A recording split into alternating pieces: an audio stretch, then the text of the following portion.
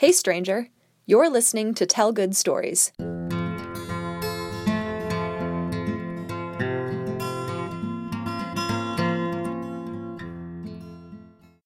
Okay, I'm ready when you are. So my name is Cole Bradley. But now I still don't know what to say to introduce me. I'm terrible at this. What do you do? I do a lot of things. But I think the ones that matter kind of boil down to storytelling. I do some tour guiding stuff, I do stand-up comedy, and I write for High Ground News, which is a local online newspaper in Memphis.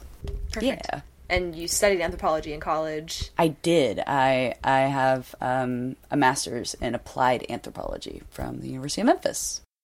When I read the description of what you were doing, I immediately thought of a specific story, a specific incident. And I wrote about it. I posted a pretty long post about it on Facebook immediately after it happened.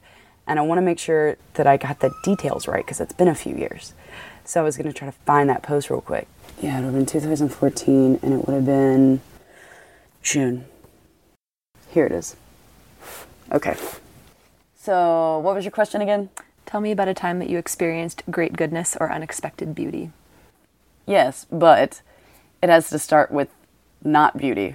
So in 2014, my life kind of quit me, to be honest. So my aunt, my dad's sister, my father's sister, passed away, and her funeral was on a Thursday, and my mother and my grandmother, my mom's mom, came to the funeral, even though my parents have been divorced since I was a kid. But I mean, at some point, this was her sister-in-law, so she came to the funeral.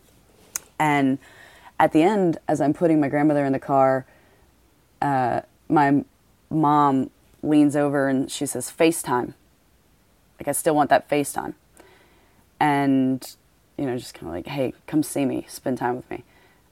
And at the time, like, I was in the middle of grad school, my last semester, trying to do my practicum, and I was working 2 jobs, and so there was just a lot going on in my life. And so we had hung out a little, but not a lot. And so she says, you know, FaceTime, I still want to see you. And I was like, yeah, I know, I got it. And I shut the car door.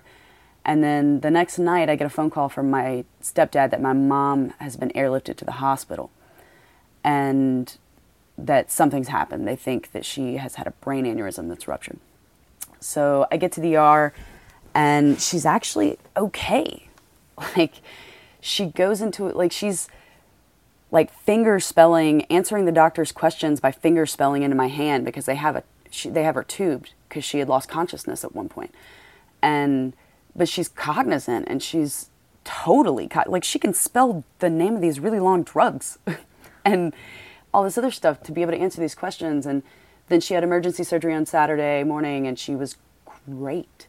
Like, she was the doctor's superstar. Like, he was bragging on her how good she was doing, like, no effects at all. And after the 3rd day, she just tanked. She just literally, we saw her that morning, and she was real agitated because we would get there. I mean, we lived in the hospital for a week, and you would get there, and the doctors did rounds at 6 in the morning. So at 6 in the morning, we'd all be upstairs, like, waiting. And we were there, and she had been real agitated, and we got kicked out after the doctor's round, and I went downstairs, and I tried to take a nap in the, like, critical care family waiting room thing. And we went upstairs. I walked into the room just as they were wheeling her out to emergency surgery. They hadn't even had time to call down to the room to tell me because it had happened so fast. And they don't really know what happened. One thing went up and the other thing went down, and basically she stroked out the entire side of her brain. And it wasn't the aneurysm site. It was something else. Just effects, you know.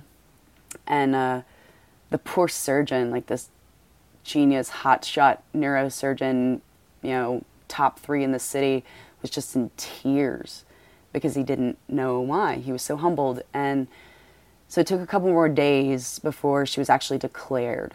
But it was a week to the day of my aunt's funeral. So the last time I had seen my mom outside of the hospital was a week to the day of my aunt's funeral. And then a month to the day, my cousin, who had been battling pancreatic cancer for like 8 months, passed away. A month to the day that my mom died. And you know, she and I have been close. She was the first person I came out to. I introduced her to her wife. Like, I lived with her for a period. Like, we were pretty close. And then my grandmother also had leukemia. My father's mother had leukemia, and she would pass away within a couple of months. I had to put grad school on hold because I had to focus on what I eventually started calling the business of dying. So, disconnecting my mother from the world. Like, it takes a lot of energy, especially when you're 30 years old. And it's very, very sudden. And my dad is a wonderful, my stepdad, who I call my dad, is a wonderful, wonderful man. But he also struggles with literacy a lot. He has real bad dyslexia. And there's a lot of stuff in the hospital and a lot of stuff in the paperwork and, all the filing and the paying bills and doing stuff he'd never had to do before that I had to help with. So I put grad school on hold. But because I put grad school on hold, all of a sudden my summer plans where I was going to get a big kid job and do all the stuff, that couldn't happen anymore. And the contract work I'd been doing ended. And so all of a sudden I find myself on summer break with no job, no degree, no relationship, no mom, 3 other dead family members or about to die family members. And I just didn't know what to do with myself. Like, my life was in pieces. And so I did the responsible thing and bought a car. And I left. I left for 2.5 months. I drove for 10,000 miles.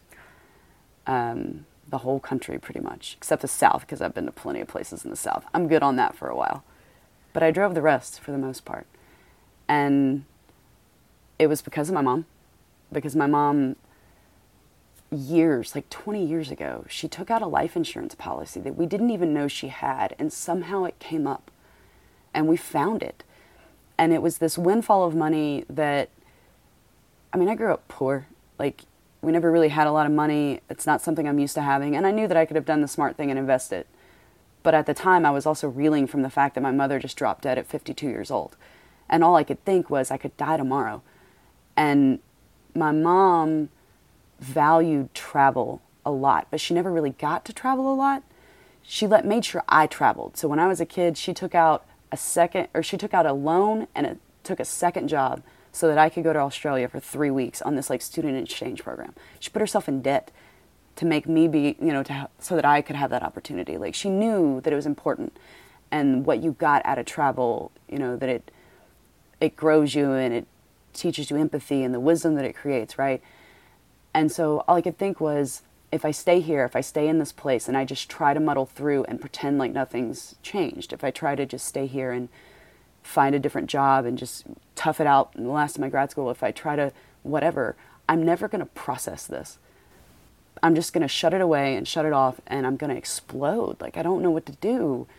And so I bought a car with my dead mommy money. My first new car ever. And I bought an SUV where I could sleep in the back. And I bought a cooler so that I could go for cheap. And I did it as cheap as I could, but I still bought a fucking car. So there's that.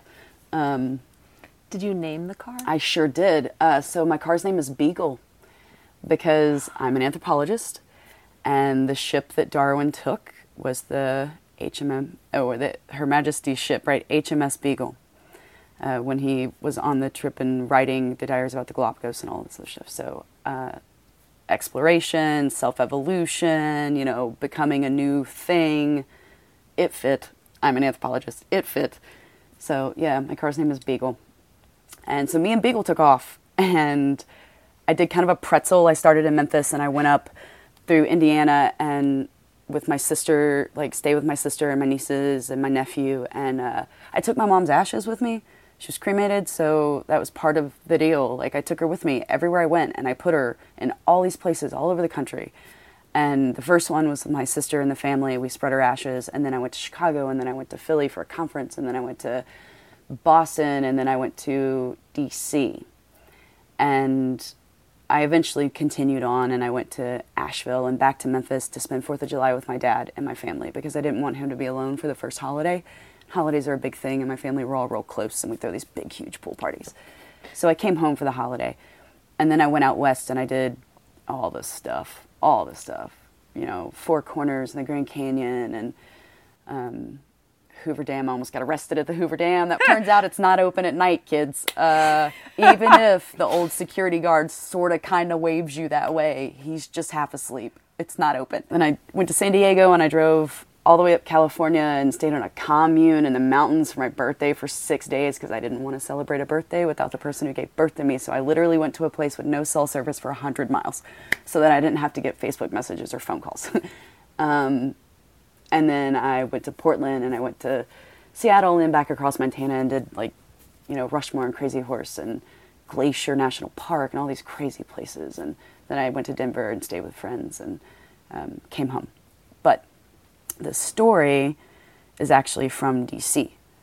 So the moment of, beauty in kind of all of this chaos. There were lots of moments of beauty. Like, don't get me wrong. It was an incredible trip and I did a lot of processing that I really needed.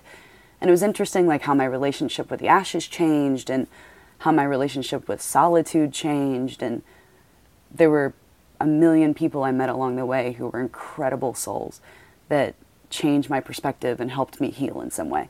But this one was the thing when I first heard about your project and heard your question, that this is the one that stuck out. So I was telling you, I wrote about it on Facebook right after it happened because I didn't want to forget the details. And I pulled it up and I was reading it, but I think I'm actually just going to read it. This is the kind of brief moment of happiness. It was June 26th of 2014, and I was in DC. I was staying with my high school sweetheart, actually, who also kind of considered my mom like a pseudo-mom. And so that was a really, we spread ashes together and we had all of these moments of talking about her. And it had been a really good trip. But in this particular instance, I was by myself. I was on the National Mall. I was going to the Smithsonian. I wanted to see the Smithsonian. And when I got to the mall, I realized that it was the annual cultural festival, which takes over like half the freaking mall. And it's in front of the whole area, in front of the whole Smithsonian complex. And it's incredible. So the countries that year were Kenya and China. So they do two countries, and they have all of these displays of art and of history. And the Kenya stuff was really awesome because there is a lot of anthropological stuff, a lot of physical anthropology of like prehistory or pre-human finds that have been in Kenya. So they actually had like a little dig site with like fossils and stuff where the kids could dig, and they had the history of the major finds that had happened. And I thought that was so cool because I'm from the South and we don't teach our kids about evolution. So the fact that you get to like dig and be just around it, I was like, that's so cool. And all this food and music. And so I kind of like traversed the lawn and I went to the Kenya one. I actually never even got to the China one because the thing's so huge. But I go to the Kenya one and I look through all the stuff and I meet these amazing people and I buy some things, and then I go to the food because I'm starving before I go into the Smithsonian, and I get these traditional foods, and it's like a meat and it's like a fish and some ricey stuff, and it all smells amazing. And I walk off the major part of the festival and I kind of walk off to the side of the mall opposite of the Natural History Museum. And I found this like shady spot underneath a tree to just kind of sit and eat my lunch. And that is actually the setup for this story. So I'm going to read it. So it says, sitting on the grass eating lunch when a little girl runs up to me. Her name is Susanna. She's 4. She's from Ethiopia. She chooses the places around me that she wants flowers to grow, turning her Aquafina bottle up and declaring them on their way to being bigger than her brother. She shows me how she likes to run, straight and then sideways and then straight again. She runs our little patch of grass, bounding from passing tourist to passing tourist, telling them about the garden that she's growing and trying to convince them to run with her. None of them pay any attention to her. They just keep walking. She plops down next to me and she says, they're too busy to garden, but we're smarter than them. Her mother walks over from her bench to collect Susanna. Her mother was an aid worker, an aid worker for an elderly woman who she had brought to the park that day. Her mother smiles at me and shakes her head. She says, she talks so much. When we moved here, she quit talking. I was worried. But a few months ago, she started again, and now she never stops. And I look over and I see Susanna telling our shade tree to protect her new garden. I turned her back to her mom and I say, I think it's great. I wish we were all so excited about the world. And she makes some excellent points. And it was funny because on the side of the little area that we were sitting on was kind of triangular, almost like two triangles with the tree in the middle. On the other side of the triangle from us, there were a couple of other people sitting. One was on a blanket reading a book, and one was eating, I think, or I don't remember, listening to music or something. And she had already tried bugging them, and they wouldn't talk to her. But I did notice, like, the woman who was reading a book on a blanket, like, she kept sitting with her, and she would just sit, like, all up in her space. You know how little kids do? Like, they'll touch? Like, they have no inhibition about touching another person. It's really interesting. And also, it's funny to watch adults get really awkward. For me, at least, I knew her mother was standing nearby, and she saw us, and she saw us interacting. And I made it a point to, like, make eye contact and smile at her mom at least once and be like, hey, man, she's not bugging me. And she smiled back, so I think it was okay. But, you know, it was just a really wonderful experience in the midst of all of that to just sit and, like, I had expected a moment of quiet and to just sit and observe, which is a thing I like to do because anthropologist, right? Just a professional people watcher, really. And what I got instead was this kid who didn't shut up. And it was wonderful. Also, I think, like, observing a mother and her child together at any point on this entire trip was always something that I took notice of. So, like, having that and hearing, like, her mother, because one of the things I think that struck me the most after my mom passed was this idea of how do I know my stories if my story keeper's gone? You know? Like, there were things that she told me within the couple of weeks before she passed that I didn't know about. And they weren't, like, significant or anything. They were just like, oh, yeah, well, back in so-and-so, you did this, or whatever. And so it really impacted this idea of where do my stories go if my storyteller's gone, my story keeper's gone. And so to hear, like, her mom talking about her and, like, this is what she was like when she was a kid. And it kind of made me feel like I'm sure my mother's told my stories or had told my stories a million times to anyone who would listen, because that's what mothers do, right? So even though my story keeper's gone, like, some of them still come back to me. Other people tell me my stories that were there or that remember her telling them or whatever. And then even if they don't come back to me, they're still out there somewhere, you know?